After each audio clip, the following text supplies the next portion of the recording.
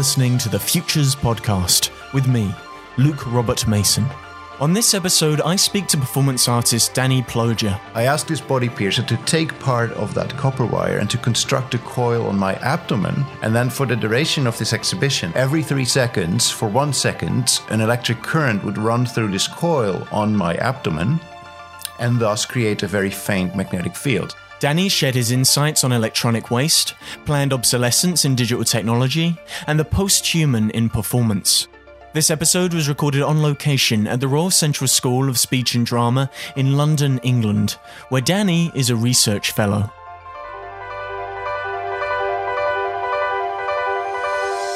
So I first came in contact with you, Dani, when you were organising this event called Reperforming the Post-Human. I mean, where did the interest in this subject, the post-human, come from? It came from my own art practice. I'd been making work for a while then where everyday electronics, consumer electronics, also some simple medical devices are connected to the body.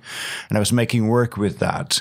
And what this conference, the idea for this event, what that came from was, I think, a little bit of a concern or an annoyment I had with a lot of the writing and talking around bodies extended with technologies that went in the direction of what I would call classic transhumanism, the idea of enhancing the body with the latest new technological devices so it becomes more durable, can do incredible things, but all a bit in the realm of sci-fi fantasy. And what I was interested in by attaching these everyday technologies to the body was maybe a much more mundane idea of the body coming together with a technology, an idea of the cyborg that is not RoboCop, but that's just, the person with the pacemaker, that sort of thing.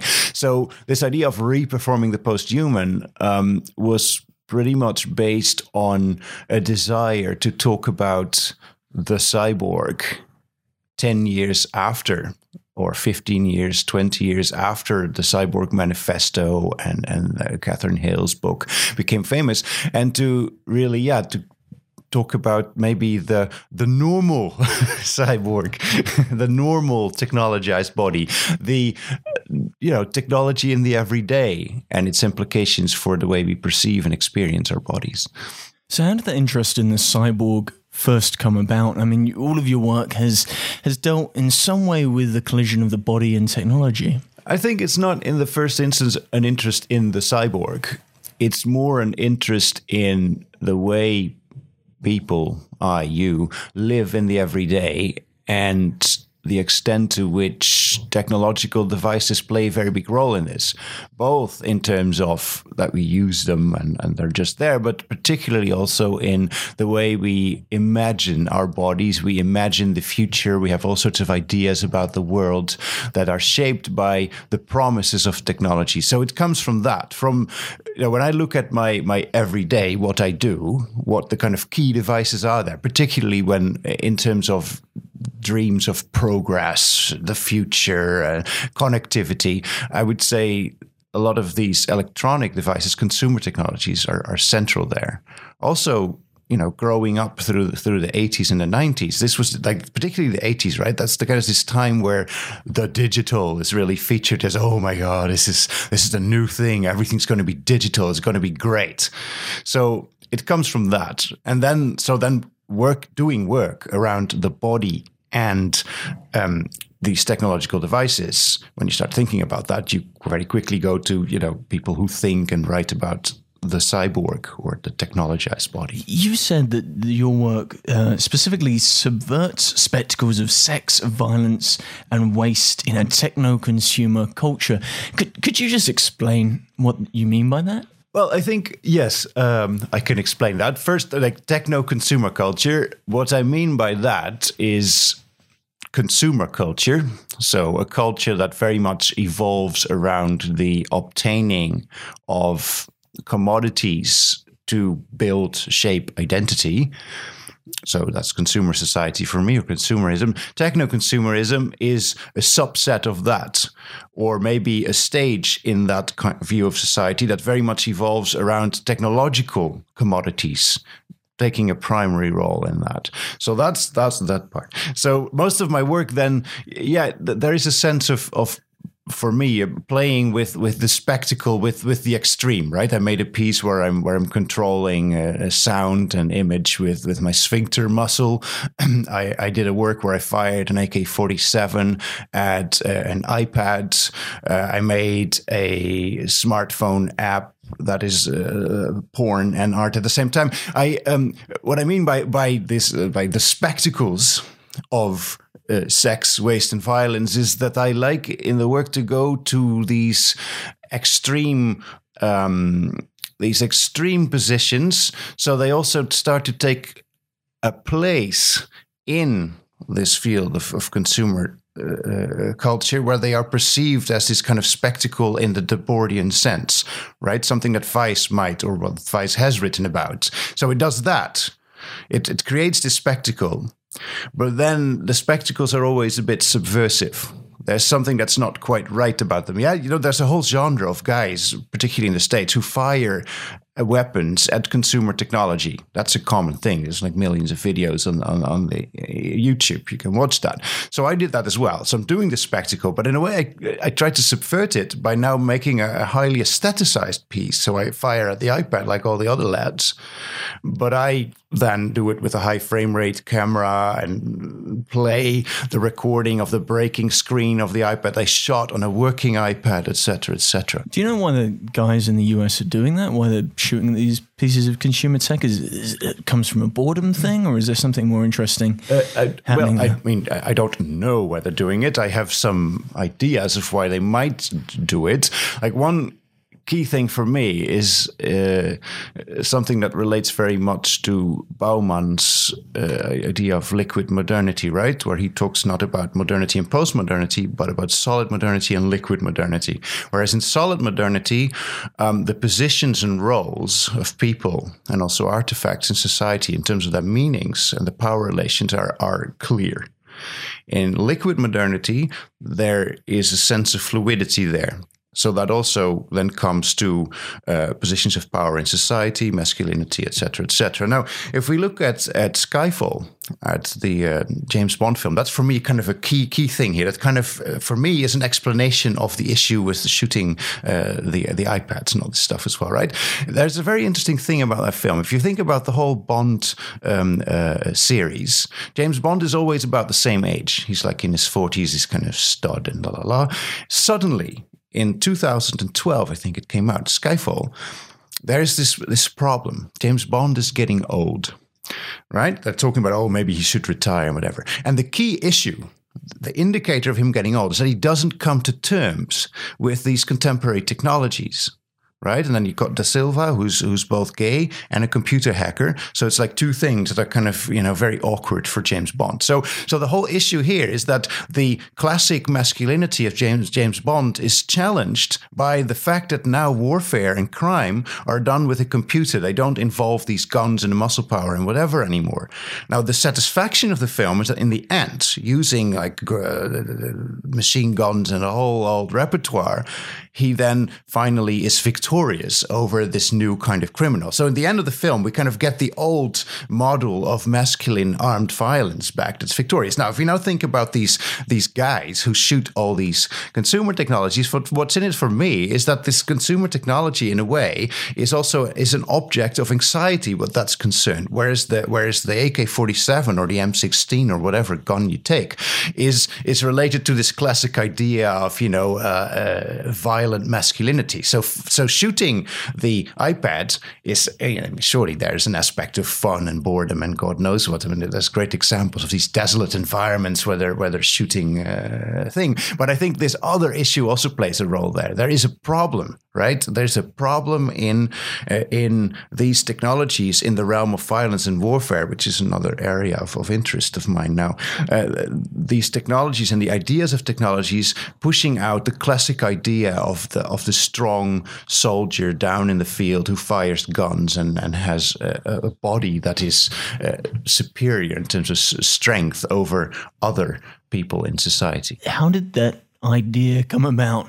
Was it purely that Bond interest, or because I know you went off and trained to learn how to fire an AK-47, and there was a whole process that made this piece possible. No, with the Bond thing is a kind of side reference, right? I'm not a James Bond fan. I mean, I just happened to go to that film. I mean, of course, I've also seen others, as most people have who grew up in Western Europe. No, I think this interest goes further back. I mean, what I did grow up with is the A-Team, right? That sort of thing. And there's this American series, Tour of Duty, about the Vietnam War, all this stuff. There is a gun culture in Europe. Maybe not in terms of everybody owning guns. Some countries more than others. I grew up in the Netherlands. That's not the thing. But there is a gun culture in terms that there is a really strong symbolic realm of the gun. There is a lot of imagination around the gun, and it's very closely tied also to masculinity, whatever, playing with guns. But what the interest in this came from, this juxtaposition of these consumer technologies and these kind of crude, violent weapons. That comes from something that I started to notice in recent years in various places in Europe. The first trigger for this piece where I fired the AK-47 at the iPad was a trip that I made from Kiev on the train towards Donetsk. But the train doesn't go to Donetsk, towards the last station before the front line.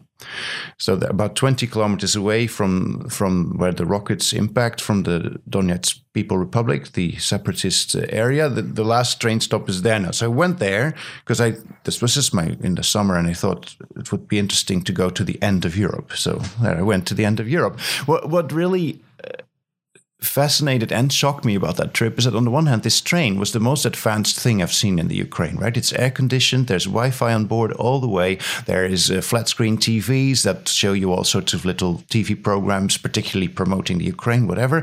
And then there's all these soldiers on the train as well. They're playing on their iPads, on their phones, they're enjoying the Wi-Fi and whatever. And then you get off at this last station.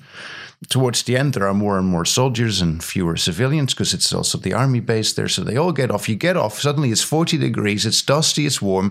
And there are all these guys standing there walking around in different kinds of uniforms, some of them with sneakers. There are civilian cars sprayed over in camouflage paint, which are now used to fight a war with. People are carrying Soviet-era weapons around. So in other words, there's a total clash there. On the one hand, we have a high-tech consumer culture in which also these soldiers take part. On the other hand, they're fighting a war that uses military technologies that go back to the mid-20th century.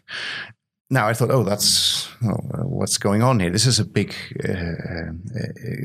question or issue which I don't really understand. So this idea of firing the iPad, the AK-47 at the iPad, is a kind of colliding these two realms.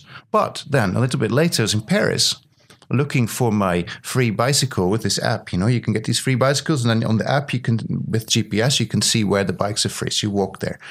When you're doing that, you actually run into soldiers in full battle dress with helmets on their belts, with automatic rifles and everything. So this kind of weird clash, we see it there as well. And since the 1990s, I would argue, in Western Europe, this was not there, right? After the Troubles more or less ended, after the RAF issues in Germany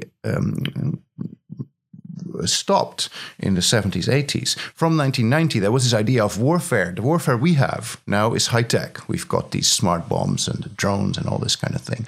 And these ground soldiers, they're kind of leaving our imagination closely. So we've got this continuum between these consumer technologies with GPS, military technology in it as well, and an idea of warfare that's high-tech. Now, since the past 5 years or so, we get this idea back of some kind of weird break. On the one hand, we've got these technologies.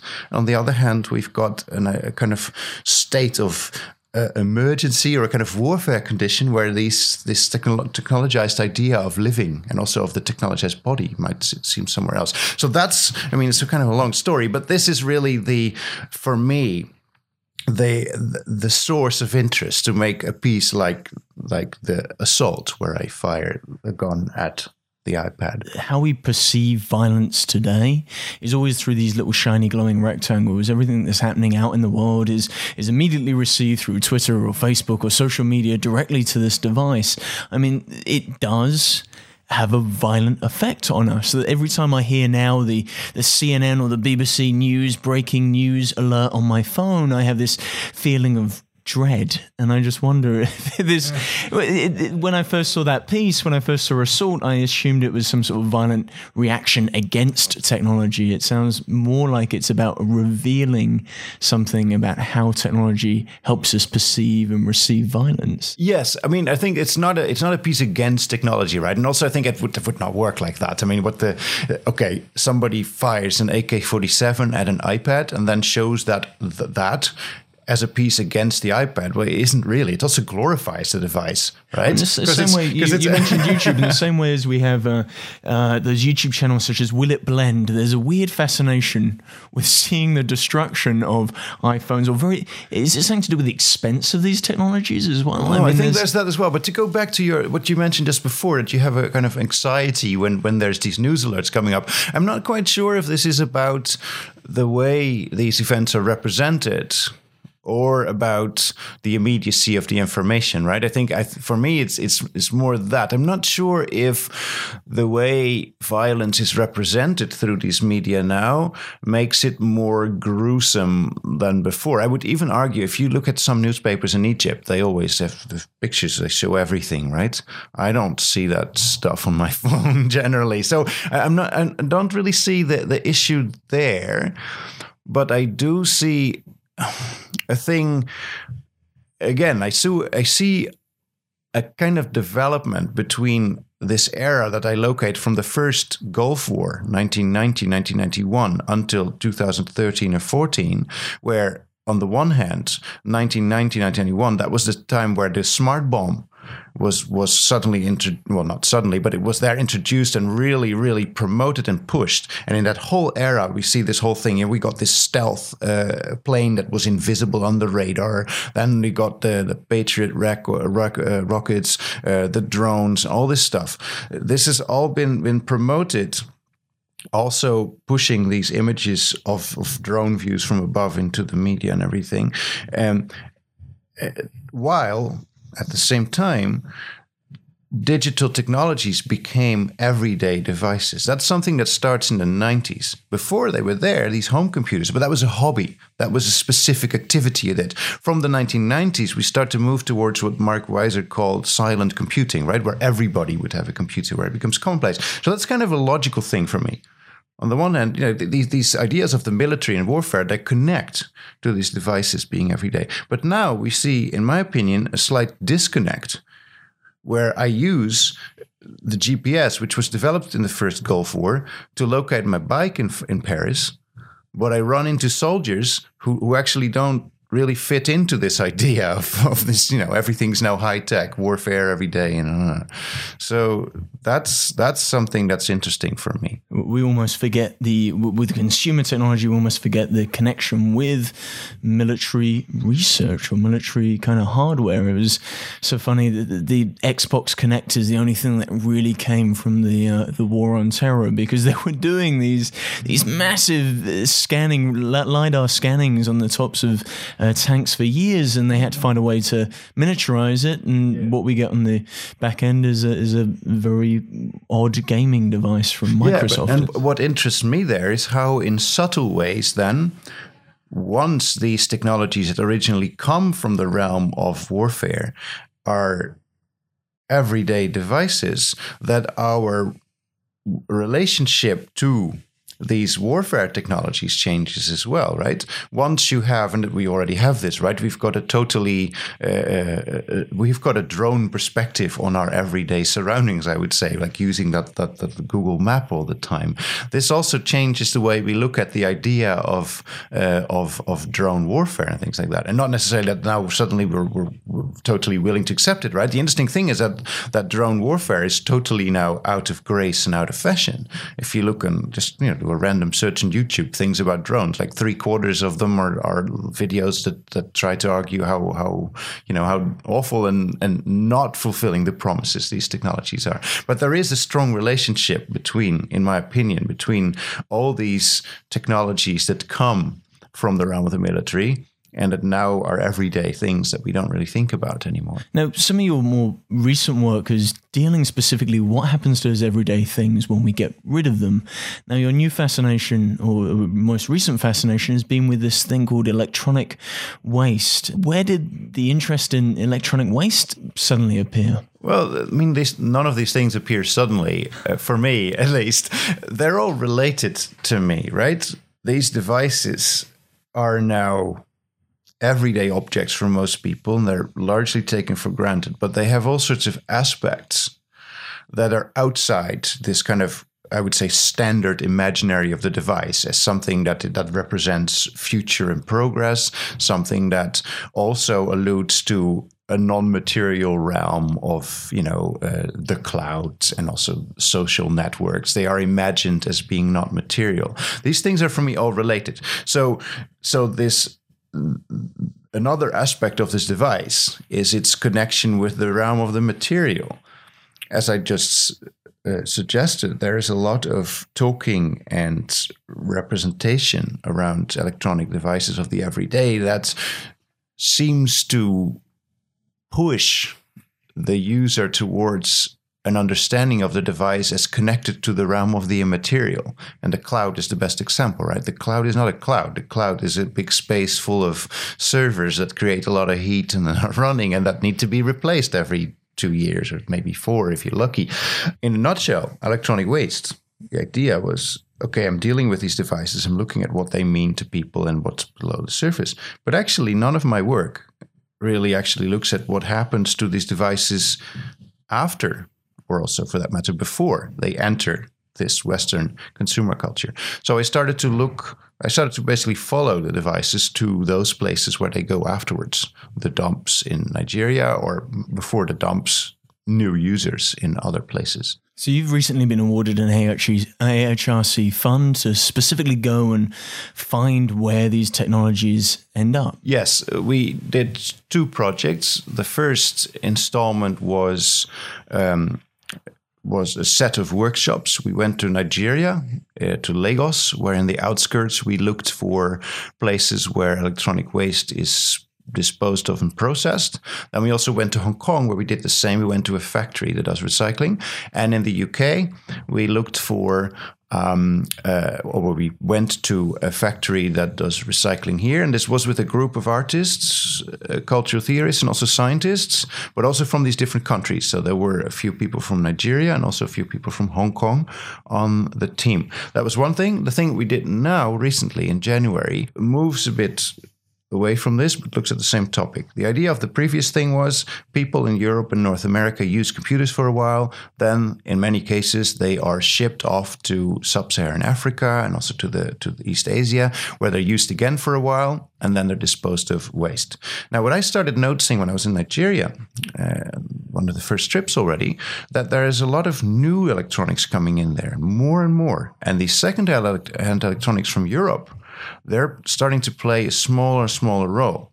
So what the new project now looks at is the proliferation since the last few years of brand new consumer technologies, but those at the very bottom of the market who are very, very cheap.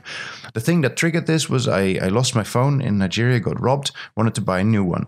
And I wanted just a basic Nokia phone. Went to this shop on the street corner, and they had they had some new ones. And said, oh yeah, they're about £5 or something, really cheap, new Nokia. And then I saw they also had an old one, like 15-year-olds. And I said, oh yeah, but I want that one. Can I have the old one? I said, yeah, but that one's £20.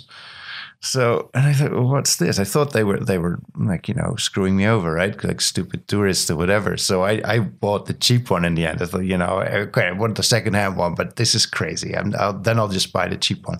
The cheap one was so bad. I couldn't make a single call with it because the inside was kind of dangling or whatever. It was a total waste.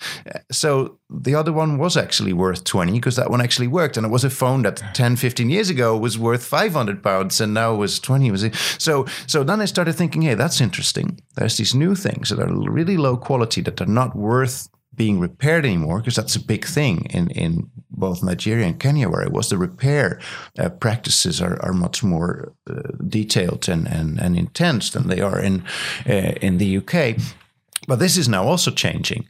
because the 5-pound phone, even for a repair guy in Nairobi, this is no longer worth it, so to say, to fix it. So the new project now looks at this, the proliferation of these really cheap devices and accessories that are often designed in China and that come directly from China. So there, Europe and North America were cut out of this whole thing.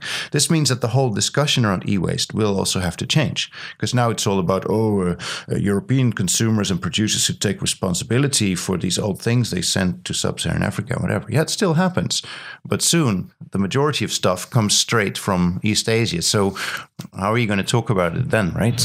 So previously, where old technology was fixable, these new devices already have an obsolescence built into them. And I know some of your work deals with that notion of planned obsolescence. Could you explain that term? Yes, I mean, I think there is a sense, in my perspective, a sense of planned obsolescence in most devices, not just latest cheap. I would even say that with these really cheap technologies, there is no planned obsolescence. They're just made as cheap as you can. In planned obsolescence, there's a sense, okay, I need to make it so it's just good enough for the consumer to be kind of happy with it, but then it breaks and I buy a new one, right? Planned obsolescence means that you don't design the device in order for it to last as long as possible. It means that you design it so that it is really good for a while, and then it breaks at some point. So like a light bulb, essentially. Yeah, the light bulb is really the best example, right? The Phoebus cartel in the 1920s, 30s was an agreement between light bulb manufacturers where they agreed a light bulb should not last for more than 1,000 hours. This was in the interest of all of them, because if they would last for 10,000 hours, nobody would buy light bulbs anymore. So the idea of planned obsolescence is you design something to break after a certain amount of time in order to make sure that the consumer keeps buying new items. So this is also done with electronics, right? Yeah, every time we have an operating system upgrade, it feels like that's the thing. Broken there's one thing which is the classic, this printer thing, where there is actually a chip inside of most inkjet printers that count the number of pages. When it has expired, it says that the printer is broken. I know this always sounds like, this is conspiracy theory, but really this is very well documented. And you can even find things on the web that point out which chip it is, and if you solder it out and put a new one in, it works. You can also just wipe the chip with software. That's one thing, which makes sense, right? You got an engineer, it's like, you should design it so the plastic starts to break after like exactly 1 year. Why don't we just put a chip inside? It's much easier, right? The other thing is indeed what you say. It's this kind of software obsolescence where you're forced to upgrade the operating system of your phone, and then at some point, it becomes too slow, and you get a new one, or you can't even upgrade it anymore.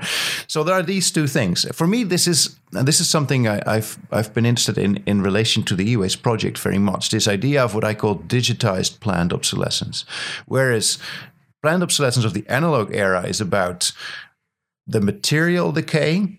So if you look at the nylon stockings, another item of planned obsolescence, right? You make them so that after not too long, holes start to come into the nylon stocking, and then you throw it away. Now, for the consumer, this is clear. Now I need a new one. But what's key to this is that there is a material experience of the stuff of these stockings, of these nylons, breaking. Now, with the printer, this is very different. The printer is broken. It says error and the screen is broken. But in terms of your physical experience of the material, it's still a brand new thing, right? The printer is still really in great condition. So what we get there then essentially is, if we think about the anthropologist Mary Douglas and her writing about waste, is that in this process that she describes, right, we've got the usable functioning object that operates. Then we've got the broken object. That's kind of a liminal thing, right? It's a problem because it's still the thing that we know, but it doesn't function anymore. So it kind of hangs in between. And then in the last stage, he says it goes to the heaps of common rubbish. That's on the dump. There it's all mixed and muddled up. It's no longer a problem. It's just stuff that we somehow have to deal with. But there's something quite key about this in-between stage, right? Because that's where we have to come to terms with what it means that the stuff we live with degrades and becomes something else. Now, with the printer, this stage is cut out. And this also then results in many people hoarding these printers at home, because the printer in a way is still really new, but it doesn't work. So it's just kind of there new, and at some point it's gone. There's never been this material sense of the thing breaking. So for me, that is consistent also with the ideology of the cloud. I see a kind of web around consumer technologies that promotes the idea that they are immaterial or that they are connected to a kind of, polished world. It's a bit like maybe like kind of, they're the stuff of SimCity, if you like. What you're seeing when you go out to parts of Africa is very much not a polished world. I mean, there's environmental effects of these sorts of technologies being shipped off to invisible parts of the world, and we really don't see what happens to these devices afterwards. And how is your work in some way trying to reveal again what happens to these devices? I know you've packed I can't remember the name of it, but it's almost like when they crush these devices down, it becomes that's a residue from an electronic waste recycling factory here in the UK. That's one of the places we visited as part of the project. What I did there is that from this factory, I took the stuff that remains after they have ran through the devices, after they've ran them through the whole process of extracting valuable and recyclable materials. After that's done, there's this kind of gray residue that remains, which is toxic, that doesn't contain anything that you can extract. So it is worthless and it's toxic. I took that and I put that into blister packs for brand new iPad accessories. And these were then exhibited and for sale. That's the only piece I have for which it was crucial that somebody would buy it. Luckily, they were all sold in the end, because the idea, of course, was to present this worthless residue of the electronic device as something that now gains value in this art context. So there are these that they are. So basically, you get these gray blister packs on the wall that have the shape of an iPad mini, which are then for sale. With regards to the environmental effects of this e-waste, I mean, it's being sent to parts of the world. We in the West don't necessarily see what happens to our device after we ship it off to have it recycled or disposed of, or we throw it in landfill. And it ends up in these parts of the world and does cause some environmental issues. Yes, it does. But I think it's important to nuance this standard story a little bit of, okay, we're throwing our computer away and then it goes to a dump in, say, Lagos. That's not exactly what happens. As you probably experience yourself, when you throw away a computer, it usually still works. So what actually happens to the vast majority of the devices now that we so to say throw away and that go to sub-Saharan Africa, and actually to be clear, that's mostly corporate computers, because the computers we throw away, usually they're still in our homes, right? Once we start dying in 50, 60, 70 years, then we get those. But these computers that go down there, people want them down there because they're using them in schools, in companies, and whatever. So if you go to the second-hand computer market in Lagos, you find the computers from Moody's Investment Services, for example. I found them there. And you can buy them. People buy them because they're good machines and you can work with them. So that's what happens first.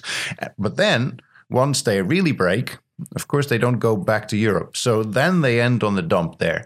And yes, this is a vile practice, right? They end up on a dump and there they are recycled through informal methods, which means that you only take out the stuff that you can monetize and that there are no environmental concerns or hardly any in most cases. So in terms of cables, that means you want the copper, the rest is without any value. So you just poke a fire, you throw the cables in, burn the plastic, and there you've got your copper, right? To just name one thing that you do that. If you want to solder, you just heat up a metal plate over a fire, you put the circuit board on it, the solder melts, and then you just kind of collect it. That's it. Now, you said some of this stuff doesn't come back to the West, but your work specifically has brought some of these obsolete devices back to Europe. Yes. I mean, the interest for me in this project is not so much like what the good work that a lot of NGOs are doing. Let's go there and see how we can improve the way this stuff is recycled. The idea for me is much more to what I would call rematerialize the experience or the perspective on everyday consumer devices here where we're living in Europe. So what I've done indeed is take some of the electronic waste back and put it in the forefront. One example is my work Recycled Coil, where I took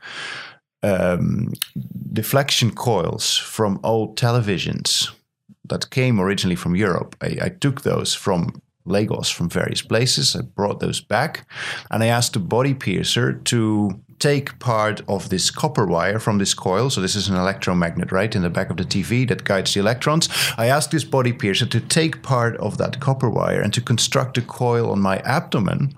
And then for the duration of this exhibition, this was at Transmundial in 2014, every 3 seconds, for 1 second, an electric current would run through this coil on my abdomen and thus create a very faint magnetic field. And then for a few hours a day, I would stand next to this magnetometer in the exhibition, and you could see my magnetic field switch on and off. So what I tried to do here then is to following the kind of classic definition, make myself into a cyborg, but then to go back to the beginning of the conversation, to subvert this spectacular idea of this cyborg by, namely, A, instead of implanting the latest new technological part or gadget into my body, and then B, do something spectacular, become invincible, live forever, whatever, I actually implanted electronic waste into my body to make an electric or electronic circuit that's arguably the most basic there is, right? You know, a coil to make a magnetic field.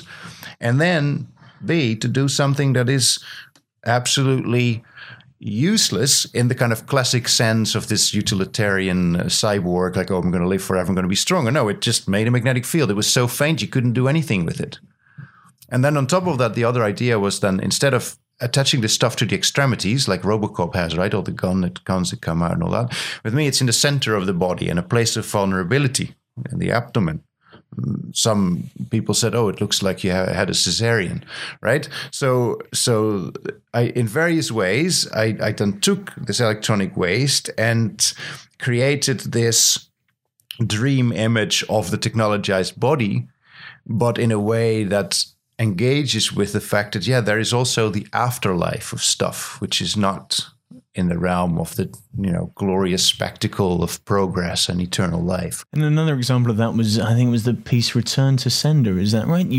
Back to Sender. Back to Sender. Yeah, I wanted to call it Return to Sender, but then Jalili Atiku, the artist with whom I made it, an artist from Lagos, he said, no, let's call it Back to Sender, because Back to Sender is a juju. It's a magic ritual that people in Yoruba land know and some practice, to send the evil that somebody has sent to you, to send it back to them.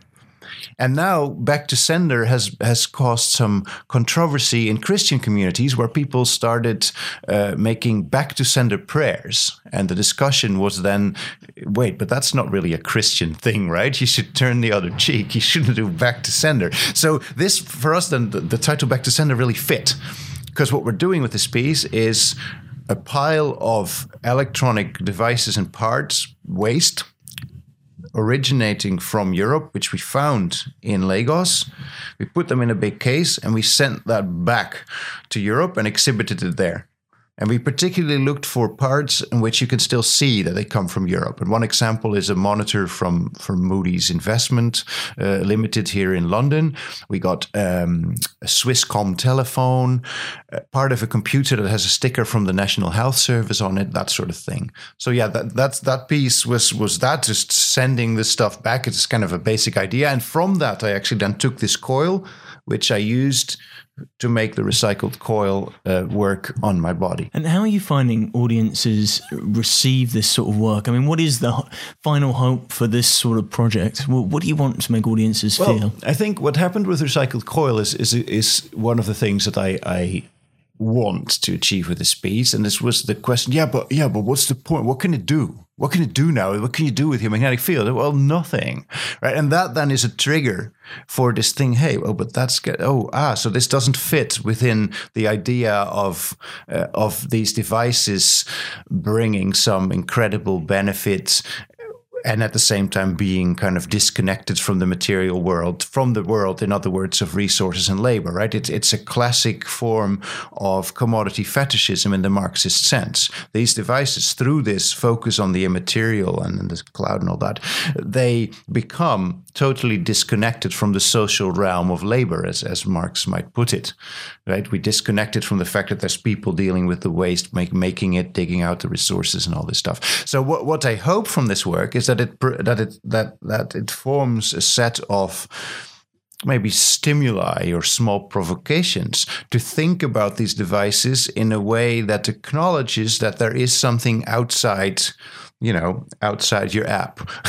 There is a realm before and after. And ultimately, then I hope that this sort of work fits within a larger subculture of people and ideas that want to go beyond a simplistic idea of eternal growth as the solution for everything.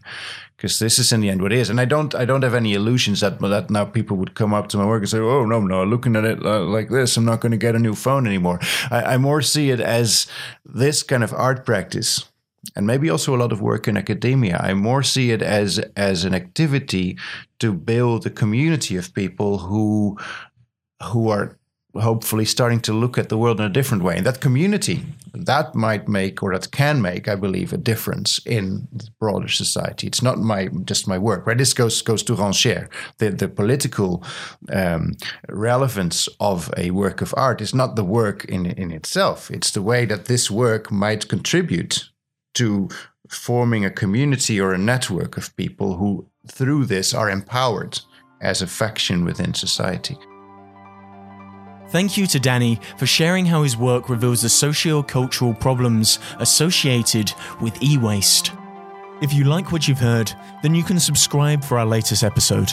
Or follow us on Twitter, Facebook or Instagram @FuturesPodcast. More episodes, transcripts and show notes can be found at futurespodcast.net. Thank you for listening to the Futures Podcast.